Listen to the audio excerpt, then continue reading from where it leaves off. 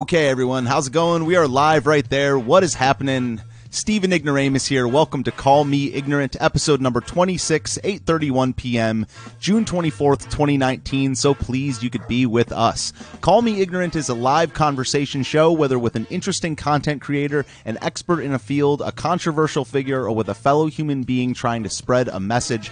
Call Me Ignorant will try to solve the problems of the world, conversationally speaking. We are streaming live right now to YouTube, Twitch, Periscope, Mixer, DLive, and Picarto. If you can't catch the show live, you can find it after the fact on the above-mentioned platforms, also on BitChute and freedomscoop.com. Call Me Ignorant is also available in podcast format on Apple, Spotify, Google Play, and Podbean. You can find me on Twitter at IgnoramusSteve, or send me an email at stevenignoramus@gmail.com. Topic ideas, questions, and potential guests for the show are much appreciated. My guest today on the program is Chief Chuck Whitworth. Chuck is a retired U.S. Navy Chief Petty Officer, a mentor, and a blogger. I'm really excited to talk to him today about his time in the Navy, mentorship, and how to better the world through building relationships and well-placed humor. Welcome to Call Me Ignorant, Chief Chuck. Thanks for coming. Hey, thanks for having me, man. It's a pleasure to be here.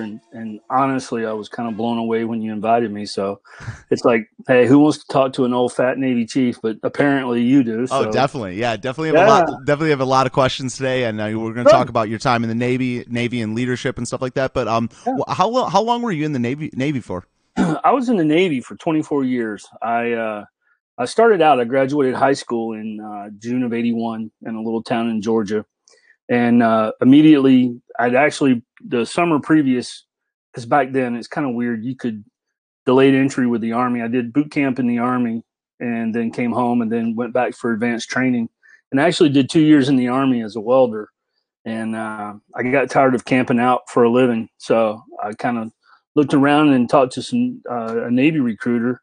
And it was slightly before the YMCA from the Village People and In the Navy came out. So, but little did I know what I was getting into there. But, I talked to these Navy dudes. I wanted to go aviation because I'd always been, thrilled and fascinated with airplanes.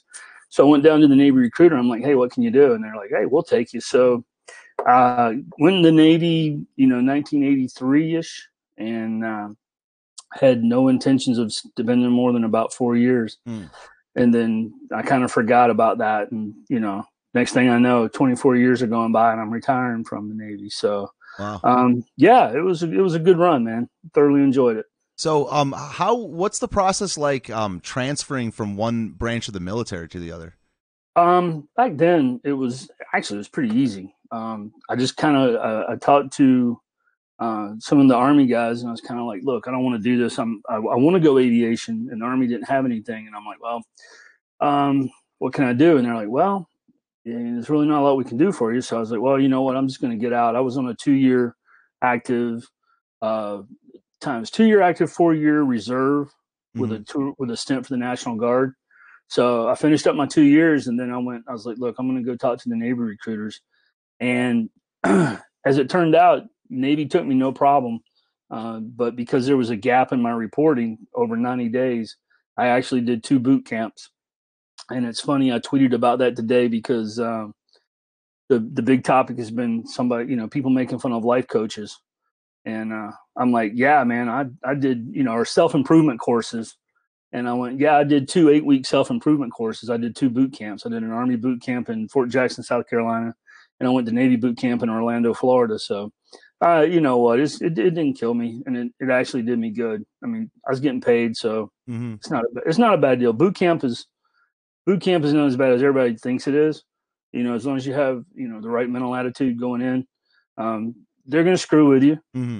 But really, I mean, boot camp, I tell people all the time, it's the simplest time of your life because you literally are told what to do. I mean, you're told when to get up, you're told when to eat, you're told what you're going to eat. Make your bed, get dressed, brush your teeth, go out, march, run, shoot, do all this other cool stuff.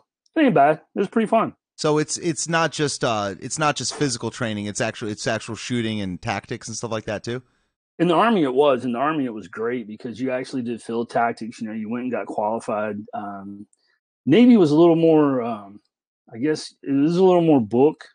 Mhm. You know, you're learning ships, but you have a mock-up ship at boot camp, and you start learning, you know, nautical stuff, because it is a whole separate language. You know, you got to learn port and starboard, you know, fore and Mm. aft. You got all the stuff you have to learn. So it's a little bit more walk through it, you know, but it's a lot of heritage and a lot of history stuff. But you still at Navy boot camp, you know, boot camp is boot camp. You're going to go through the gas chamber. So you're going to get to know what tear gas is like, and that's a hoot. Whoa. And Yeah. yeah, you know, and you're going to get qualified with small arms, you know, rifle, pistol, stuff like that. Um, and I mean, there's an element of physical training to it, which is, to me, that was the most fun. And actually doing drill, marching and doing drill, you know, that's the most fun, because it's not mindless. It looks good. It's precision. And when you hit it just right, it's a really good feeling, but it really is mindless. You get into that flow and it's rhythm, and time just goes, and it's so nice, and you feel good doing it. But yeah, you know, I mean, I was kind of an outlier when it came to boot camps back then, because everybody else in the early 80s, you know, they did, as soon as you get there, hey, why did you join the Navy? You know, well, I wanted an education. I wanted this. I wanted good health care benefits. You know, they got to me and I just shrugged my shoulders. I was like, oh, you know, I just want to kill people. Wow. So, um, yeah, then the next day I got to go take the SEAL test. And so, you know, but for the fact that I swim like a concrete block, you know, I'd be Jocko Willink today, but Oh, nah, wow. I was actually you going know, to he's ask you really rough. if you knew that dude. Yeah. I know, you know, I know of him, and Right. actually, I know a lot of Navy SEALs, Mhm. and you know, Jocko is, you know, nothing against him. I have nothing against the guy. I mean, he puts out a great message. But for, you know, the Navy SEALs, Jocko is actually the outlier. Mm. Um, Most SEALs, you would never know that they're a SEAL. You know, they're not big hulking, you know, over the top guys. They're very small, usually wiry, strong, but you know they're all very quiet. But I mean, I've thrown them out of the airplane that, you know, we flew. They like to jump out of airplanes and stuff. But yeah, you know, I mean, it was one of those things. So I had a different attitude about the military. Mm. I wasn't in it to I wasn't in it for the long term or for the benefits. I grew up in literally a little town that had one red light and like 1,500 people in Georgia, and I wanted out. And Mm. you know, I didn't feel like wasting my parents' money at college because I sucked as a student.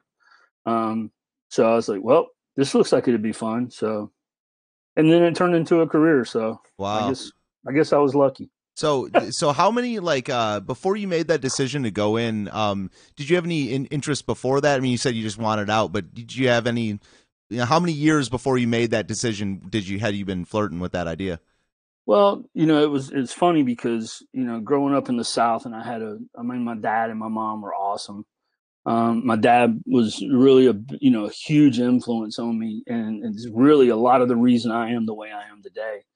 I mean, there's a lot of people, a lot of guys that can say that, but you know, as I started going through high school, I I, wa- I I wanted to be. I was a class clown. Okay. You know, I played high school football. That was important to me. I was a class clown, and you know, didn't see any purpose in algebra. Loved English classes. I loved to write. You know, I could sit down and just start writing a type of story.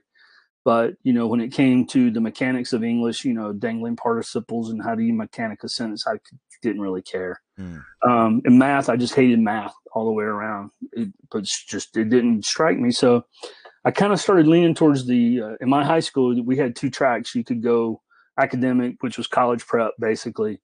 And then you had vocational because we had an agricultural center. We had shop, you know, stuff like that. So I kind of floated to that side.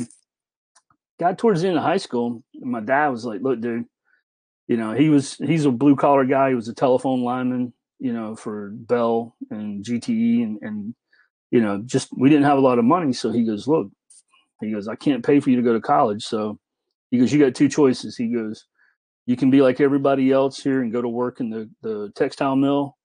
He goes, but I'll be damned if you're going to, you know, marry some local chick, knock her up and live in a trailer in the backyard behind our house. He goes, you got two choices. He goes, you can either strike out somewhere, get a job, pay your way through college, or you can join the military. Mm. And I went, okay. You know, it sounds harsh in these days and in this environment, Right. But it was more or less, my 18th, I graduated high school at 17 because I started a year early. So really for my 18th birthday, I got a cupcake with a candle going, hey, you don't have to go anywhere in particular, but you're not staying here. Mm. I mean, it sounds harsh, but it really was. And it was probably the smartest thing that they ever did to me. Right.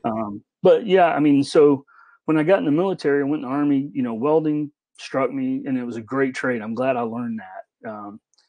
And it's funny, you come full circle 20 something, almost 30 something years later, and you got Mike Rowe that, and other advocates that are advocating the trades, instead of a straight college degree, that we need tradespeople. And I'm glad I have that talent if I ever needed to fall back on it. But aviation always struck me. I was a little kid. We'd go to the airport in Atlanta, and that was a big deal when you lived in the country in Georgia. Atlanta was, oh my God, it was a big city. And I mean, to a little kid like me, it was. And you go to the airport, and I can remember I'd stand at the glass, and you see these airplanes take off. And from the time I was just a little kid, that fascinated me. I was like, how do those things do that? Where are they going? How do they get in the air like that? And so I always had that deep-seated love for aviation. So when I got a chance to go in the Navy, it was kind of like, okay, I wasn't interested in flying at first. I wanted to work on airplanes, and I did. I was a structural mechanic, and then I had the opportunity to become a flight engineer on P3s.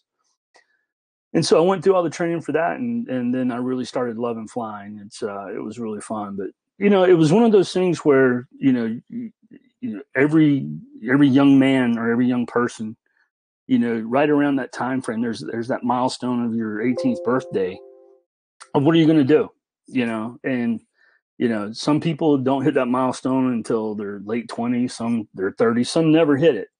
Me, it was just I kind of got, I got pushed out of the nest because probably left to my own devices, I would have hung around a little small Georgia town or somewhere close to it and gotten in trouble. Despite wanting out, I would have been a rebel and gotten in trouble. So, Wow. and the military the whole thing that oddly enough is a big brand and a big selling point on Twitter these days is you get that brotherhood, that camaraderie ship, that sense of belonging.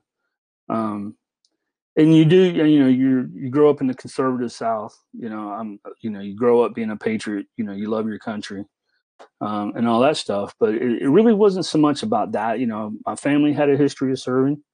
So I was just like, no, let's go see what I can do. It's like, they're going to pay me. They're going to give me clothes. They're going to give me, food, and they're going to house me, and they're going to give me extra money. I was like, shoot, man, this is a pretty good deal. Pretty easy deal at that point. Yeah. Pretty easy decision. Yeah. Yeah. So yeah, it's pretty easy. What are the duties of a flight engineer? What do you actually do?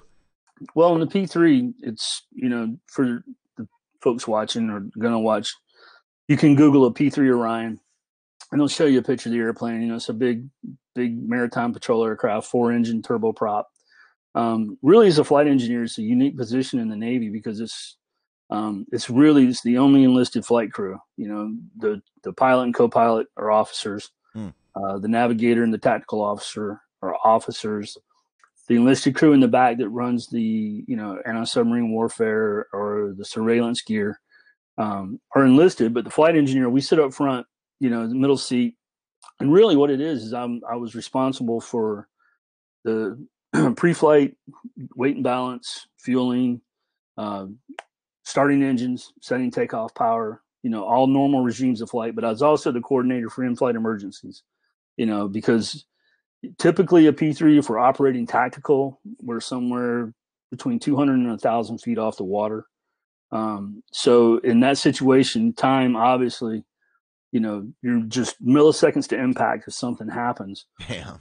And so the way it is set up is you have the pilot in command, second pilot, and flight engineer. So in the event of an emergency, I would see it because they're outside watching. They're either tactically watching, other guys watching for traffic, watching us off the water. I'm inside the airplane scanning everything. And so, the way it's set up is in the event of an in-flight emergency is I call the emergency and start the procedures. Whoever's steering, he aviates. It's aviate, communicate and communicate. So we're leaving Junior over here. He's out of the picture at that point. Just like, dude, you just fly. You keep us off the water. The other pilot and I, we're going to walk through the emergency procedures and the checklist. And it's a lot of mental stuff. You'd have to memorize a lot of procedures. But, for the most part, you in flight and all that. And then, I took care of the airplane on post flight. And the unique thing about flight engineers, I also worked in the maintenance department as well. So there were a lot of days, you pre-flight for 2.5, 3 hours. You go out and do a 10, 12-hour mission, come back post-flight for an hour. And on the road in some of the places we were at, I was also the mechanic. So, then I might have another 4 or 5 hours ahead of me fixing the airplane. Wow. And you turn around and do it all again the next day. But it was, again, when I say it like that, it's like, yeah, that's a lot of work. But then again, I'm visiting places all around the world, and, I'm getting paid pretty good money to, scream 200 feet across the water at 300 knots, looking for drug runners and subs and shooting missiles at things. And it was pretty cool. So I kind of look at it. It was a privilege for me. It really was. Did you have any like close calls or scares or any big emergencies? Oh, a lot. Okay.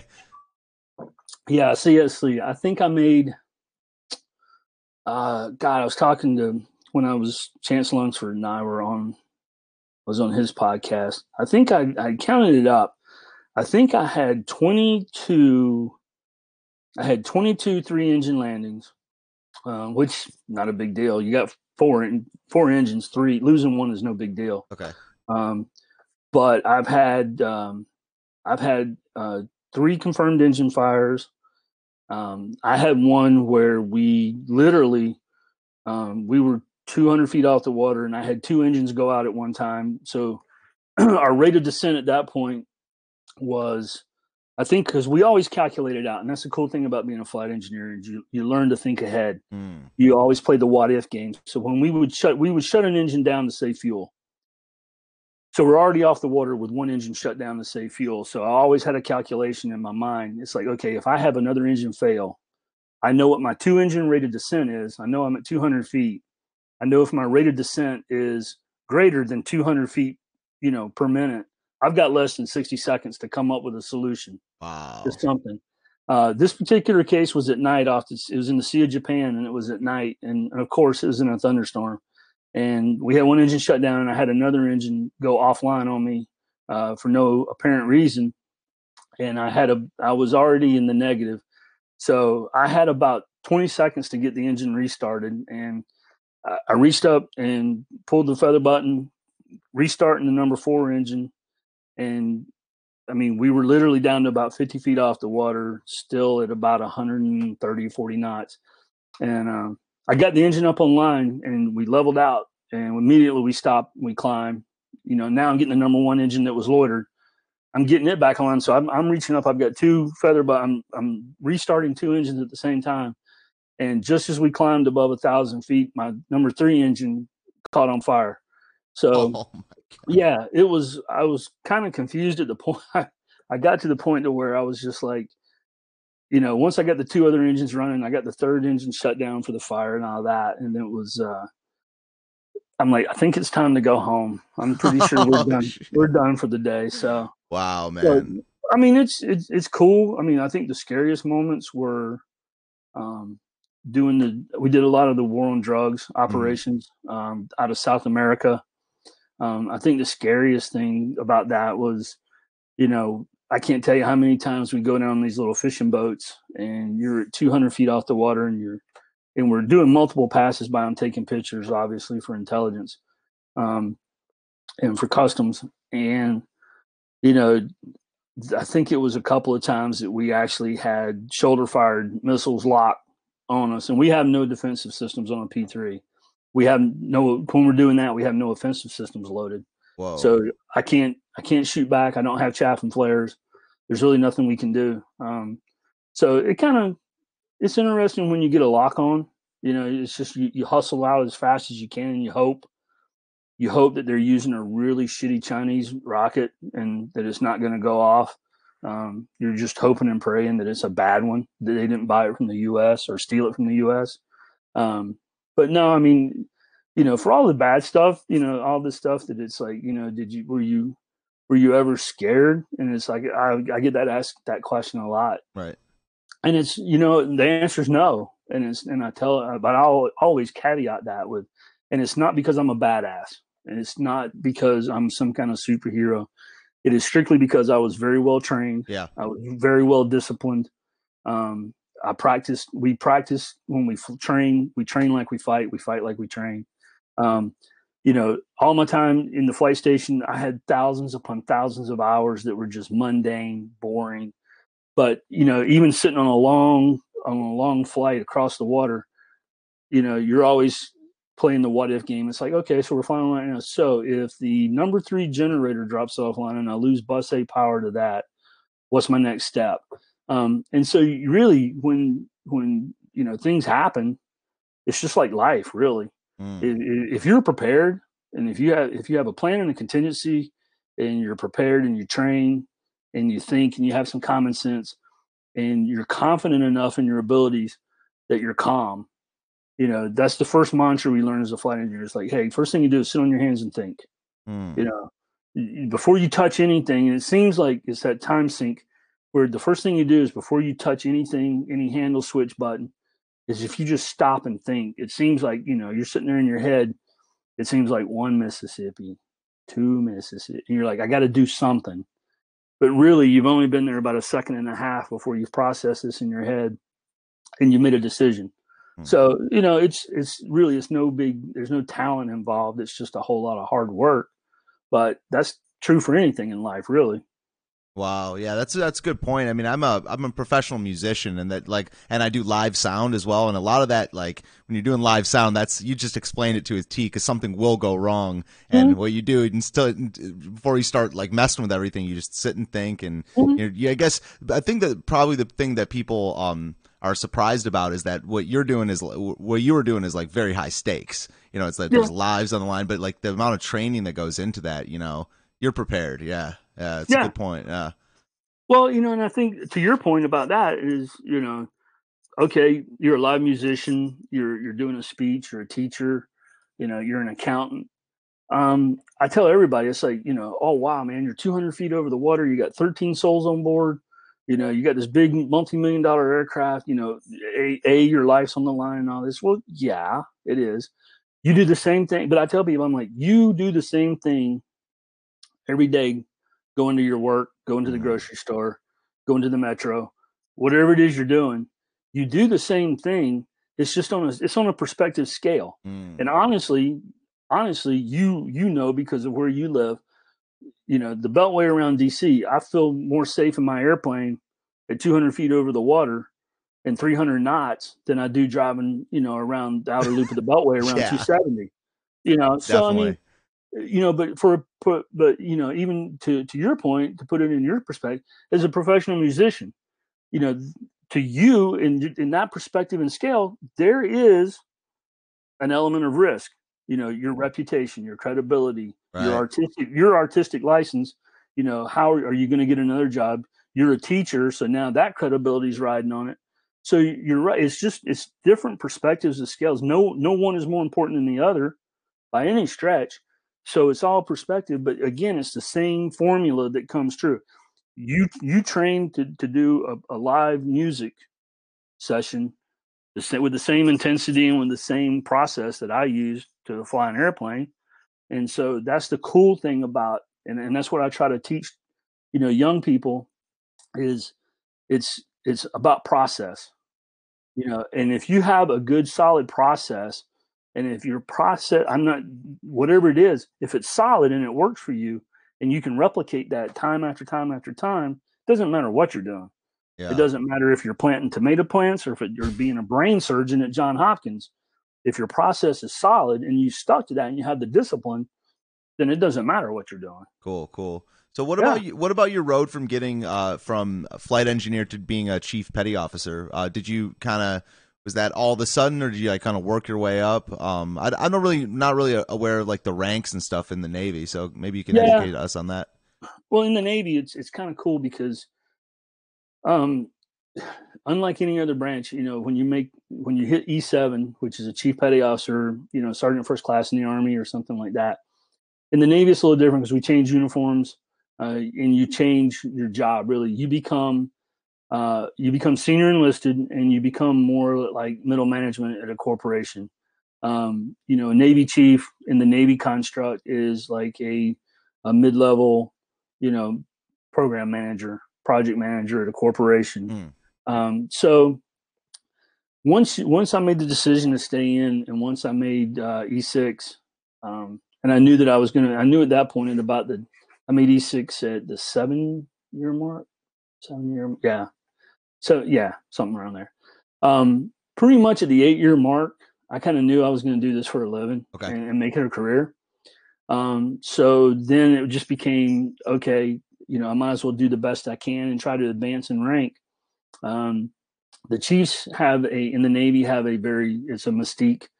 You're taught from a very early age as an enlisted and a junior officer in the Navy to, ask the chief. We train junior officers, and we train enlisted. We advise the officers, and most good officers in the Navy will tell you that at some point in their life, the turning point in their career was a Navy chief that took them on board and gave them advice. But we also, we're the ones that carry out the orders of the skipper. It's the skipper supposed to be the nice guy, the CO of the squadron or the captain of the ship. He needs to be the nice guy. We're the enforcers. We go out and we make shit happen. I mean, really, and the motto of the Navy Chiefs, all of our stuff is results, not excuses. And that is a creed that we live and die by. I don't want to hear, for lack of a better professional terminology, as I would tell my troops, I don't want to hear your bullshit. I want to see what you're doing. Mission comes first, and then we take care of everything else after that. You take care of the mission, I take care of the people. But on the softer side of that, as a chief, your job is to take care of the people. There's an old leadership axiom, that chiefs put into play every single day is, leaders eat last. We would go on deployment. I'd have 15, 20 guys with me on a deployment that I'm in charge of, and 4 airplanes. The first thing they got taken care of with the airplanes is just like old cavalry days, take care of the horses first. So the war machine got taken care of. And then when it's time to go to the barracks, I made sure that every person on my crew had a room, that the room was satisfactory, that they had food. Everybody was good to go and settled in before I would get my room and settle in. And it sounds like, to a lot of people, it's like, well, some people go, well, you've earned that rank and you've earned the privilege to eat first in line and go to the head of the line. And well, yes, I have. But that doesn't mean that I should exercise it, that I'm more concerned with my people, because my people make me. I can't do this by myself. As good as I might have been, it takes a team. And without my team, I'm nothing, and the Navy's nothing. So I can't do the mission without the team. So it's imperative. I hate using the term that people are a resource, because that's a civilian leadership school mantra that you hear. People are your most valuable resource. No, they're really not. They're your only resource you have. All the other stuff that you have is useless. Computers, the best programming, the best customer database, the best email list is all crap without the people you surround yourself with. So they're your only resource. So you take care of them. So I kind of knew that that's the whole premise of a Navy chief is, leadership it's management and leadership.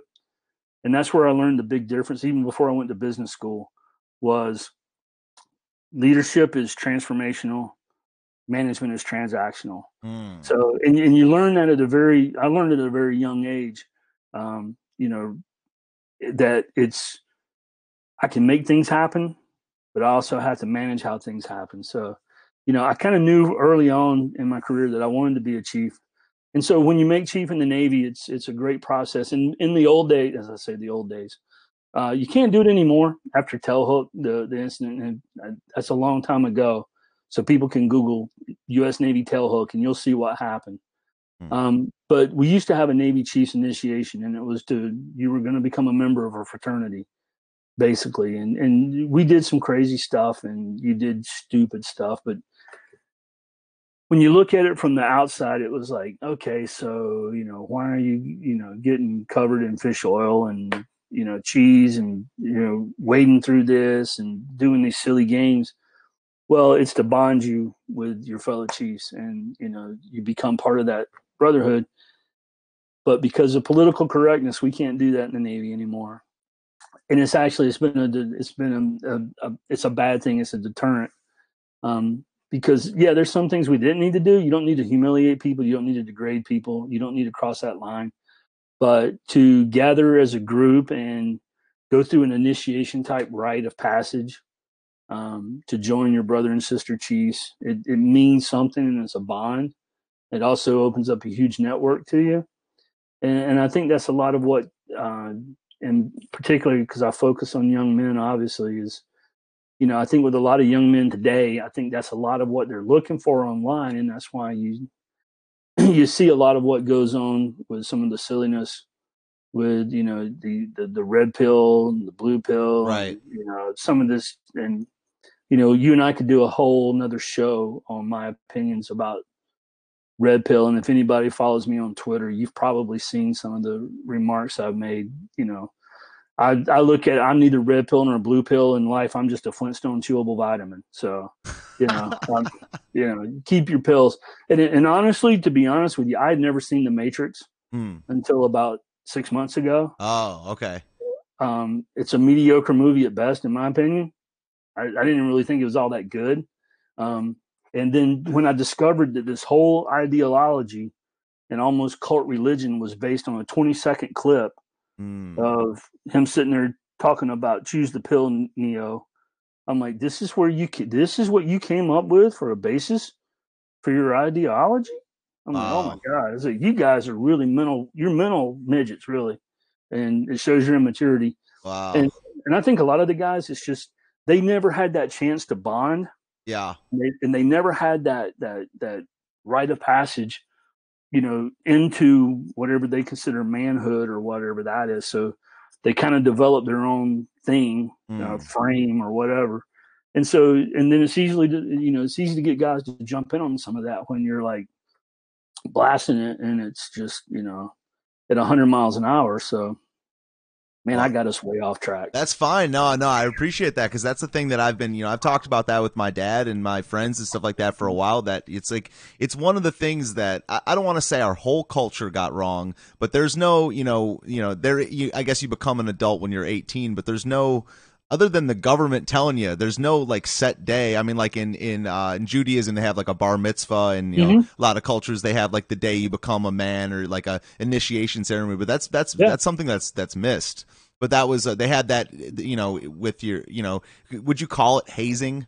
For lack of a better word. Yeah, we did. Yeah, we did hazing, and I'll be quite honest with you. And some of it was quite hilarious. Okay. And I mean, I got hazed. Yeah. And it was just pure fun. I mean, but there was always little lessons in there for, and an example is, you would sit there, and I got initiated in New Orleans, Louisiana, because I was stationed there. And initiation's always the middle of September. And it's still very warm and humid, but we would march through the gullies, waist deep in water, and they'd spray you down with fish oil, which, by the way, fish oil is an awesome mosquito repellent. Really? Okay. Yeah, I'll keep that in mind. Yeah. Yeah, I mean, you smell like a Thai whorehouse when it's all over, incidentally, but whatever. But they spray you down with stuff. They make you walk around with little stinkers catfish bait, perched on your mouth, under your nose. You're getting covered with grits and sand. It's a lot like Hell Week for the SEALs. But the point is you don't realize at the time, you're like, this is the most miserable night of my life. But you know that tomorrow afternoon, you're going to get showered up. Your family's going to be there. You're going to come out in a khaki uniform. They're going to put your gold anchors on your collar. It's going to be, so something to work for. But more than that is the lesson I learned is, and I learned it the hard, just like every chief did. You think that day is hard, and you think it's hard going through the process of becoming a chief. Once you are a chief and you have to deal with some of the things you have to deal with, There were a lot of days when I was like, man, can I just do the push-ups? Can I just get covered in fish oil? I mean, I had to be a casualty assistance officer. I had to go to a house where a sailor committed suicide. You know, you had to be the first Navy rep on scene. I had to, escorted his body home to his family. Wow. You know, some of the stuff that you have to do on a day-to-day basis. And what you do is you look back and you go, it's a powerful lesson that we all learned that, you know, the SEALs put the only easy day was yesterday. And that's true. And you just never really know. You think as bad as you think it is now, you know, Mr. Murphy will show up. It can always be worse, but you steeled yourself for it, and you taught yourself to endure things. So there was a lot of that, and I think where, you know, like a lot of young men now, and I've talked about this with Bill Macer at the Men of Character conference and things. I will caveat this and disclaimer: I have nothing against single mothers. You know, single mothers are doing, you know, whether they're there by choice or by force, a lot of them are doing the very best that they can, and it's a hard job. My wife technically was a single mother. I was on deployment for almost 10 years, the first 10 years of my son's life. So she had to be, you know, she manages the house. She had to raise him. She had to be mom and dad, and it's tough. But what I think a lot of that is there's been such a, with, you know, the toxic masculinity and all of this is, you know, young men are being more and more raised in a single parent household. 99 times out of 100, it's going to be with, you know, largely female presence. You know, kids go to public school. 99% of the teachers are female teachers, and my wife's a teacher. But men do not want to be teachers anymore because they're afraid of the sexual harassment charges and the constant scrutiny that they're under. So young males are being not, and I'm not saying this is bad in any way, shape, or form, but I can prove it through life experience that there is a process that young men especially react to a male presence. And I give the example of when I was a Cub Scout leader. You know, I was a Boy Scout. You know, our son went through, he's an Eagle Scout. A lot of our friends are Eagle Scouts, but I was a Cub Scout leader, and my wife was too. You'd have, imagine 50 10-year-olds. So you can imagine how noisy that can be and how raucous it can be. Well, my wife and the other female leaders would be like, all right, boys, settle down, boys, line up, you know, boys. And I'd be standing over like this, just off to the side, and I'd let it go for about 5 minutes. And then all of a sudden I would be, gentlemen, at a slightly higher volume point than that. And I would say it one word and in that voice, but, you know, a couple of notches higher on the volume scale is gentlemen. And every boy's head in that place would snap to me. And I'm like, let's line up. Wow. Let's take our seats. And I could do it. And I came to the conclusion that it's just because we are males, young men they resonate to that, whether it be pitch, tone, that voice, or just another strong.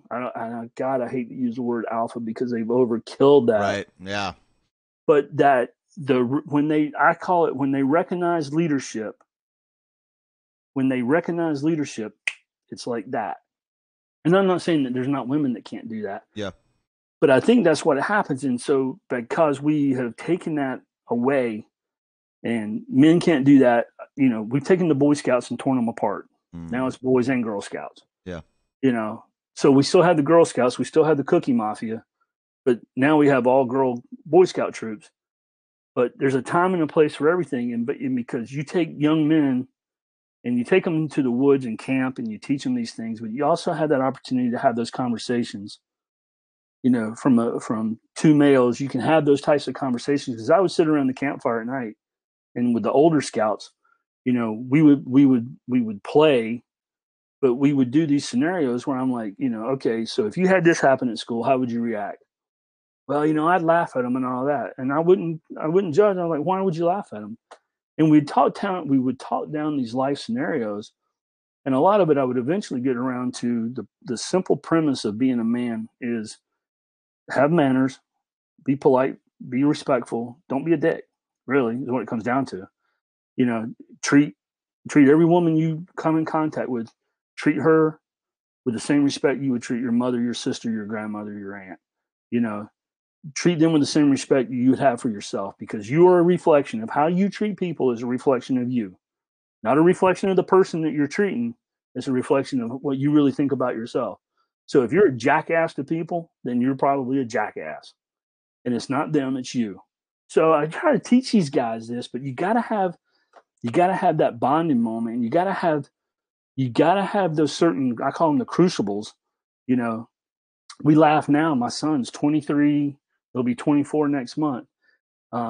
He, I went full circle when he graduated high school. He was 18, and I'm like, "What are you going to do? You were a C student at best. You know, smart as a whip, just like his father, lazy, and wanted to be a clown." You know, I'm like, "So what are you going to do?" So he joined the Navy. You know, he did a 4-year tour in the Navy, or not quite 4 years, three years. Didn't like it. Okay, that's fine. It's not for everybody. He got out, and now he works at Boeing in Charleston, South Carolina, on the Dreamliner on the 787 line. He got his A&P license with his VA, all before he's 24 years old, which is, you know, I'm proud of him for that.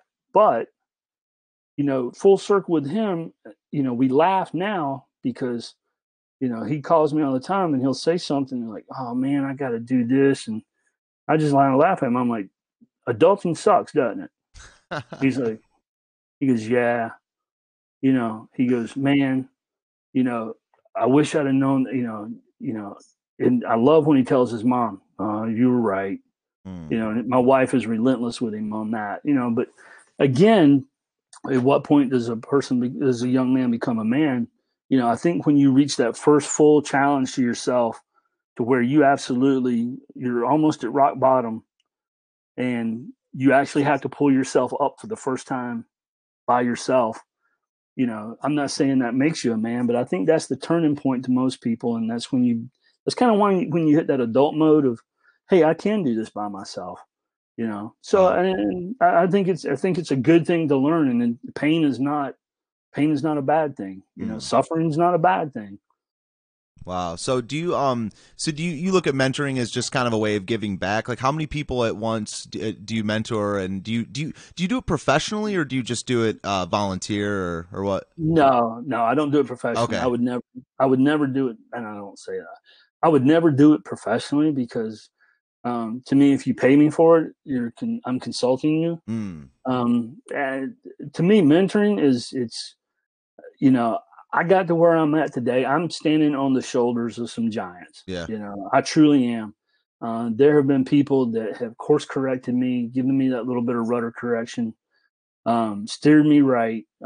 They have helped me out. And so to me, I need to pay it forward. It's my turn. You know, I need to pick that person up, put them on my shoulders, and then we keep the chain, we keep the tower growing.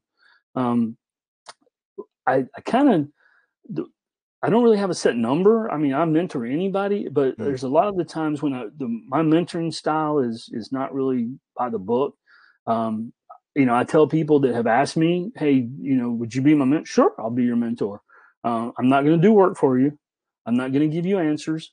But what I am going to do is I'm going to be an honest sounding board. And I think that's more what mentoring is, you know, I always advise people, you know, for me, I wouldn't mentor. You know, my professional career now is I'm a program manager for the government, for the Navy. I won't mentor anybody in program management, because not that I don't like them, but my personal mentor right now is a senior engineer, is a chief engineer. I think it's good to get out of disciplines, Okay. you know, because I mean, you're a musician. It would be easy for you to get a mentor that's a musician, and you guys would naturally flow your conversations based on, "Oh yeah, yeah, yeah, yeah, I know that, I know, you know, I know how to play classical music, I'm classically trained." You would fall into that. Whereas if you picked up like a program manager, I couldn't carry a tune in the bucket. You know, I couldn't even, they wouldn't even let me hit the block with a stick when I was in grade school, you know, because I kept missing the block. Yeah. So, you know, I have no concept about music, but that doesn't mean, and in fact, I would say that in an example like that, if you're out of discipline, by me not knowing the technical part of your discipline, it makes me a better listener when you talk, because I'm not glossing over because, yeah, yeah, yeah, yeah, I know that. I know what he's talking about with that. because I can listen to you and I have no idea what you're talking about. So I have to engage and I have to focus really hard on that to get the message of what you're trying to tell me. And so it makes me a better listener and it makes me a better mentor. So, and it's really, to me, it's just, it's not life advice. It's not professional advice. It's not advice at all. It's just a sounding board. Mm-hmm. And for me to sit there and go, okay, well, you go, well, here's my plan. And I go, okay, well, that's a pretty good plan. And I won't say, well, if I were you, I would do this, because that's just stupid, because I'm not you. But excuse me, what I usually say is, that's great. Have you thought about this, or would you consider this, or something I've noticed? And so I think it's one of those things to where it's not so much, it's almost a duty to me, because of the people that have helped me. It's my duty to help others. And so I kind of look at it as that's kind of a mission. And part of my mission and message thing is just, I'm concerned about the moral compass and the professional compass, and just how young men, and I've mentored young women before too. And it's all about, to me, it's like, I kind of want to keep, we have so many distractions today that will take you away from what your core values are. And I ask people all the time, I'm like, what are your core values? Well, what are you talking about? Well, everybody has a set of core values. Do you have a mission statement? Do you have a goal? Do you have a vision? You start with a vision. I want to be rich. Okay, that's a vision. Now my mission statement. And, I want to be rich by doing this, this, this, and this. And then your goals are, in the 5 years from now, I'll be at $500,000. And then you take it from there. But how are you going to do that? Your core values, are you going to do it by any means necessary? Are you going to cheat people? You're going to lie, steal? What are you going to do? I mean, you have to have that little core integrity inside. What are your core values? I was easy. I was in the Navy. Ours are honor, courage, and commitment. So those are I've kept those, and I teach those. What is honor? Okay, well, honor's got a million definitions to it, but really what it comes down to is, honor is doing what's right all the time. And it's not doing what you think is right or what you want to be right. It's about what you know is right. Because we always have that inside us. Everybody knows what's right. It's just when you separate from that, then it just becomes a conscious decision. And then your action out of honor is your integrity. Integrity is integrity is what you do when people aren't looking. That's the action out of that. Your honor is integrity. But, that's, to me, that's honor. Honor is a privilege. Courage is, we say courage is the value that gives me the moral and mental strength to do what is right with confidence and resolution, even in the face of temptation or adversity. So courage is not the absence of fear. It's having that wherewithal and that integrity and that strength and that discipline to do what's right. The best example I can get is you're at work and you get off at 4:00 and it's 3:59, but it's going to take you 30 more minutes to do that job. Do you take the shortcut and get out of there on time, or do you do what's right, do it the right way, stay the extra half hour, and move on about your life? Everybody's going to do something different, and I'm not here to judge anybody for what they do. I know what I would do.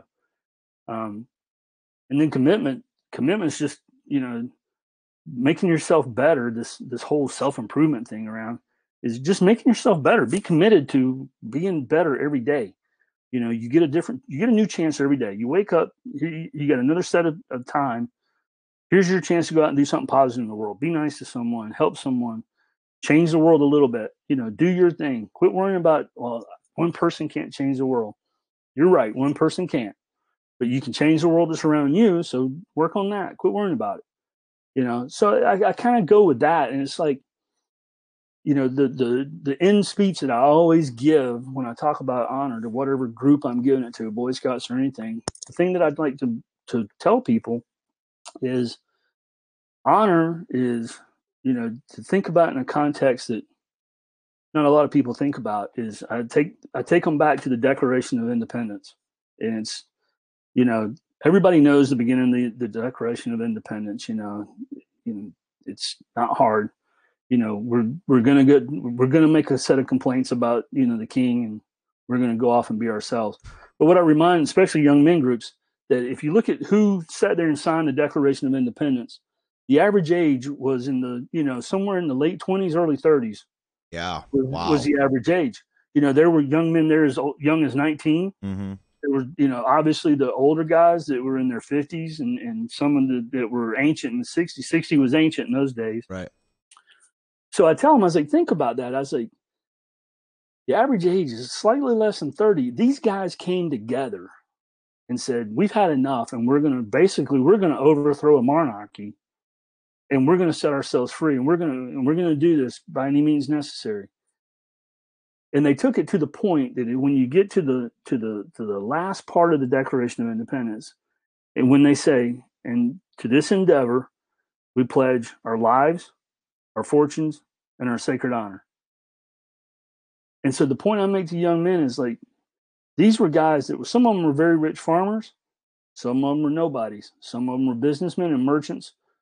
But the fact that these guys sat down and put pen to paper and made the ultimate commitment that look at the three things that they treasured the most, that they were willing to put up as collateral to this, to show the king, we are all in on this. They put up their lives, their fortunes, and their sacred honor.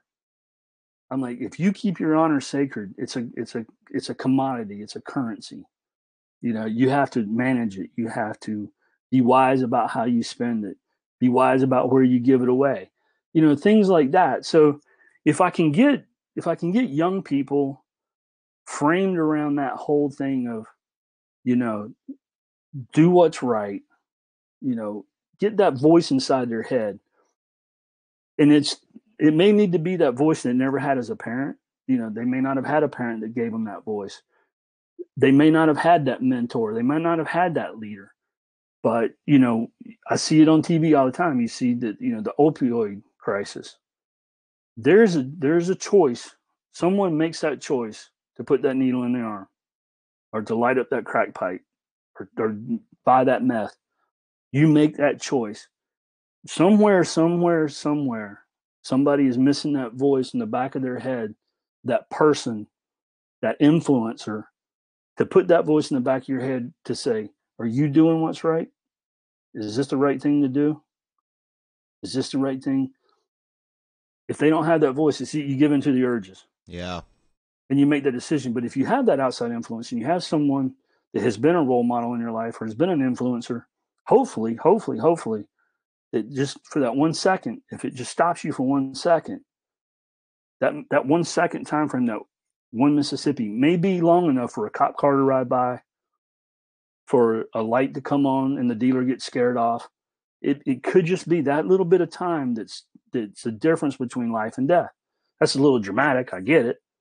But, that's the thing, is that's where I'm going with that. So Yeah, I mean, that definitely makes me think about just how I don't know, like I try to study history a lot, and I study like a lot of like votes on policy along through the history, and just like so much change happens on the margins.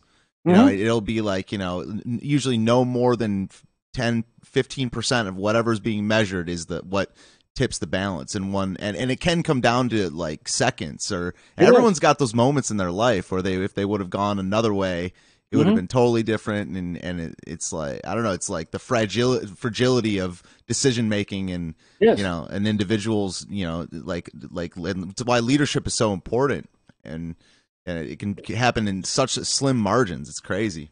It's the ultimate risk management. Mm. I mean, people in business, everybody knows risk management. Life is the ultimate risk management. Every decision you make has a cause and it has a factor. What caused it, what's going to be the outcome. And so, I mean, really, if people learn to look at their life as a risk matrix, you got to think about it. Every single day you're making a decision. And, people will tell you, well, things happen that way for a reason. I can't argue that. I can't argue fate. I'm not going to argue fate because I'm not well versed enough or scholarly enough to argue that point. But I think there is a lot of fate. I think there's a lot of fate that is, opportunity. I tell the story not to be religious, but it's, you make a lot of your own stuff. I tell the old joke is, there's a dude and there's a flood down in New Orleans, and guy crawls up on his roof, and the water keeps rising, and this guy, comes by with a canoe and says, "Brother, would you come on, get in?" Nope, I've been praying to the Lord. The Lord's going to save me. Okay. Next thing you know, a big freaking lifeboat comes by. You need to get in. The water's rising. Nope, I've prayed to the Lord. The Lord's going to save me. Helicopter comes. You need to get on. We'll drop you a rope. Nope, I've prayed to the Lord. The Lord will save me. Well, the water comes up. The dude drowns. He gets to heaven. And he meets God, and he looks at God, and he's all pissed off. And he goes, "Hey, God, I prayed to you to save me, and yet here I am. I died." God looked at him. He goes, "Jesus, dude," he goes, "I sent you a canoe, a lifeboat, and a helicopter. What else do you want from me?" So it's like at what point is if God's the creator, like at what point? I mean, he gave us the ability to help ourselves and our intellect, and So and so now my point to that is, you get a lot of circumstances and you get a lot of things thrown at you. You can build your own fate. You can steer. It's not a bus out of control. So, but yeah, I mean that's kind of how I kind of look at things. And so, if I can, every now and then I have to throw a corny dad joke out there to get people's attention. Yeah. Well, yeah, that's that, we just have a couple minutes left, and that was the last thing I was going to ask you about, like, kind of, that's when I'm teaching music and stuff like that. It's like, being funny and entertaining while getting a message across is super crucial. You can't be labeled as the serious guy. And, when did you start making corny dad jokes on Twitter, and has that helped your message and stuff like that?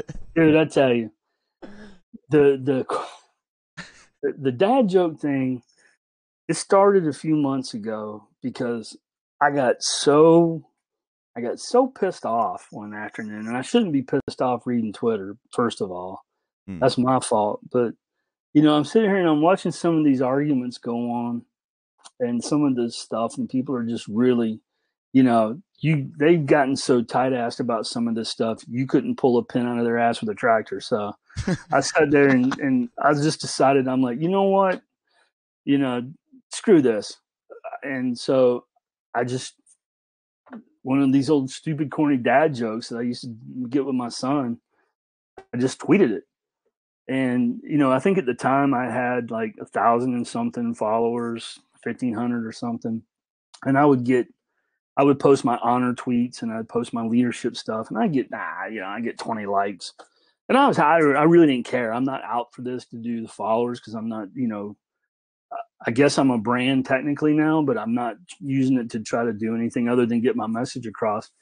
And so I put up this stupid dad joke, and I think it was the one where it was like, I witnessed a robbery in an Apple store, and now I'm an eyewitness, and I spelled it like iPhone. Stupidest joke in the world. And I get up the next morning, and I never had my mentions at 99 plus. And I was like, what the hell? And so I had to mute that conversation, because it got like 2,000 and something likes. Whoa. It got retweeted like 400 times. And I was like, so then it just got to be funny, because I was like, all right, so I went through my repertoire of corny dad jokes, and I'd post these things, and it'd be like just stupid amount of responses. It's so funny how that works.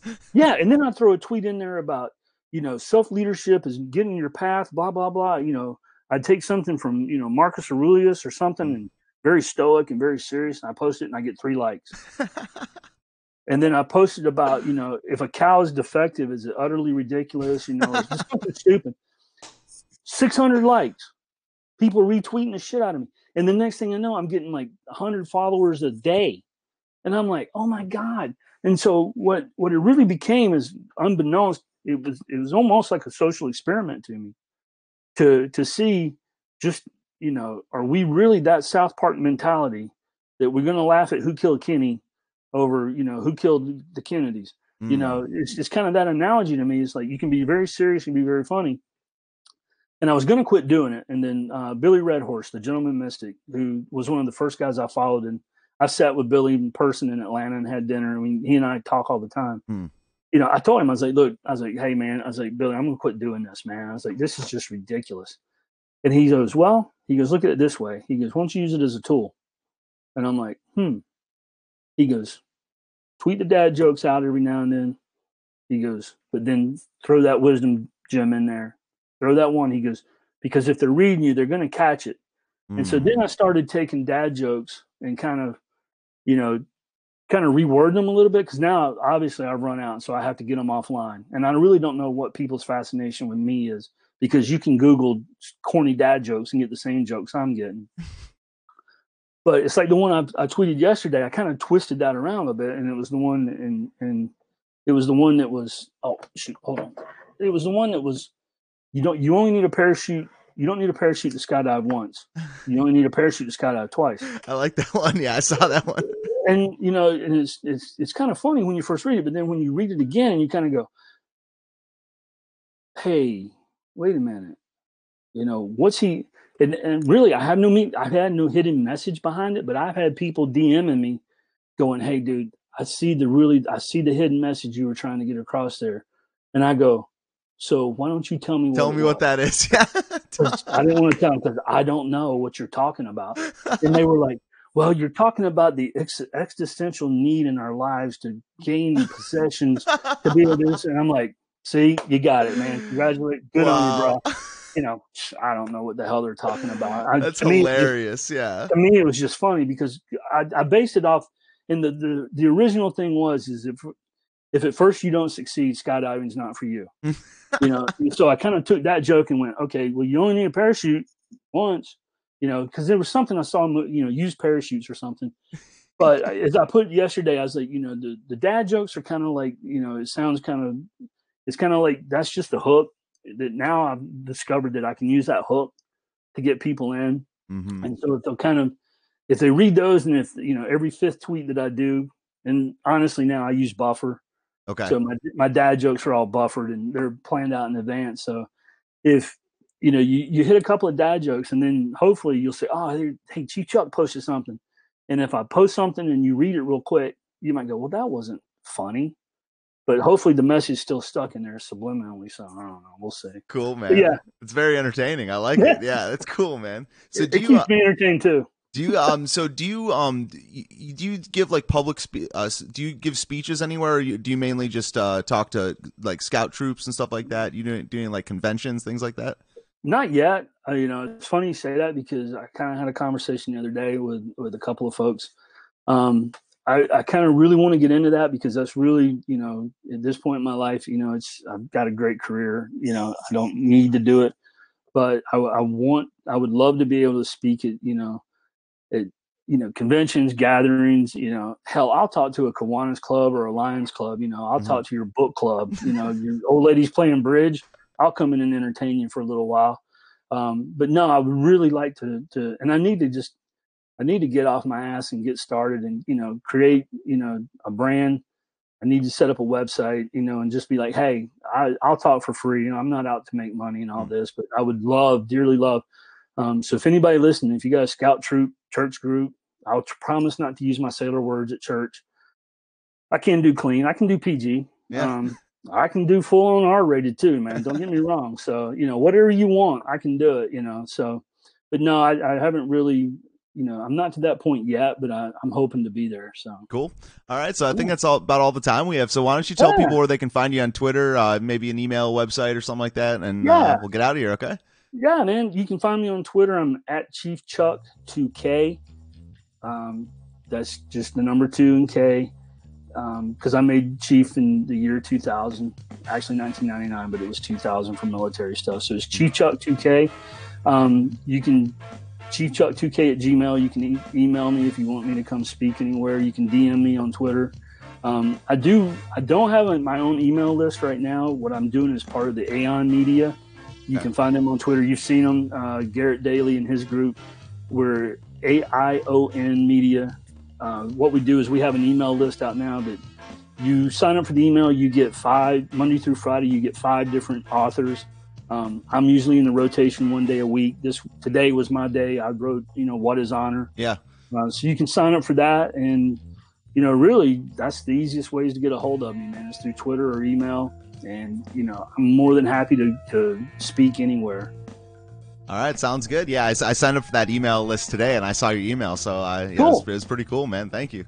Yeah, it ranges a gamut. I mean, you got Garrett, who is a philosophy major, who he talks in another like Vulcan language I don't understand sometimes, but you got Benjamin. You got a bunch of us that jump in there. You got Ryan, who's Path and Manliness, or Flyover Country. A couple of guys. It's all.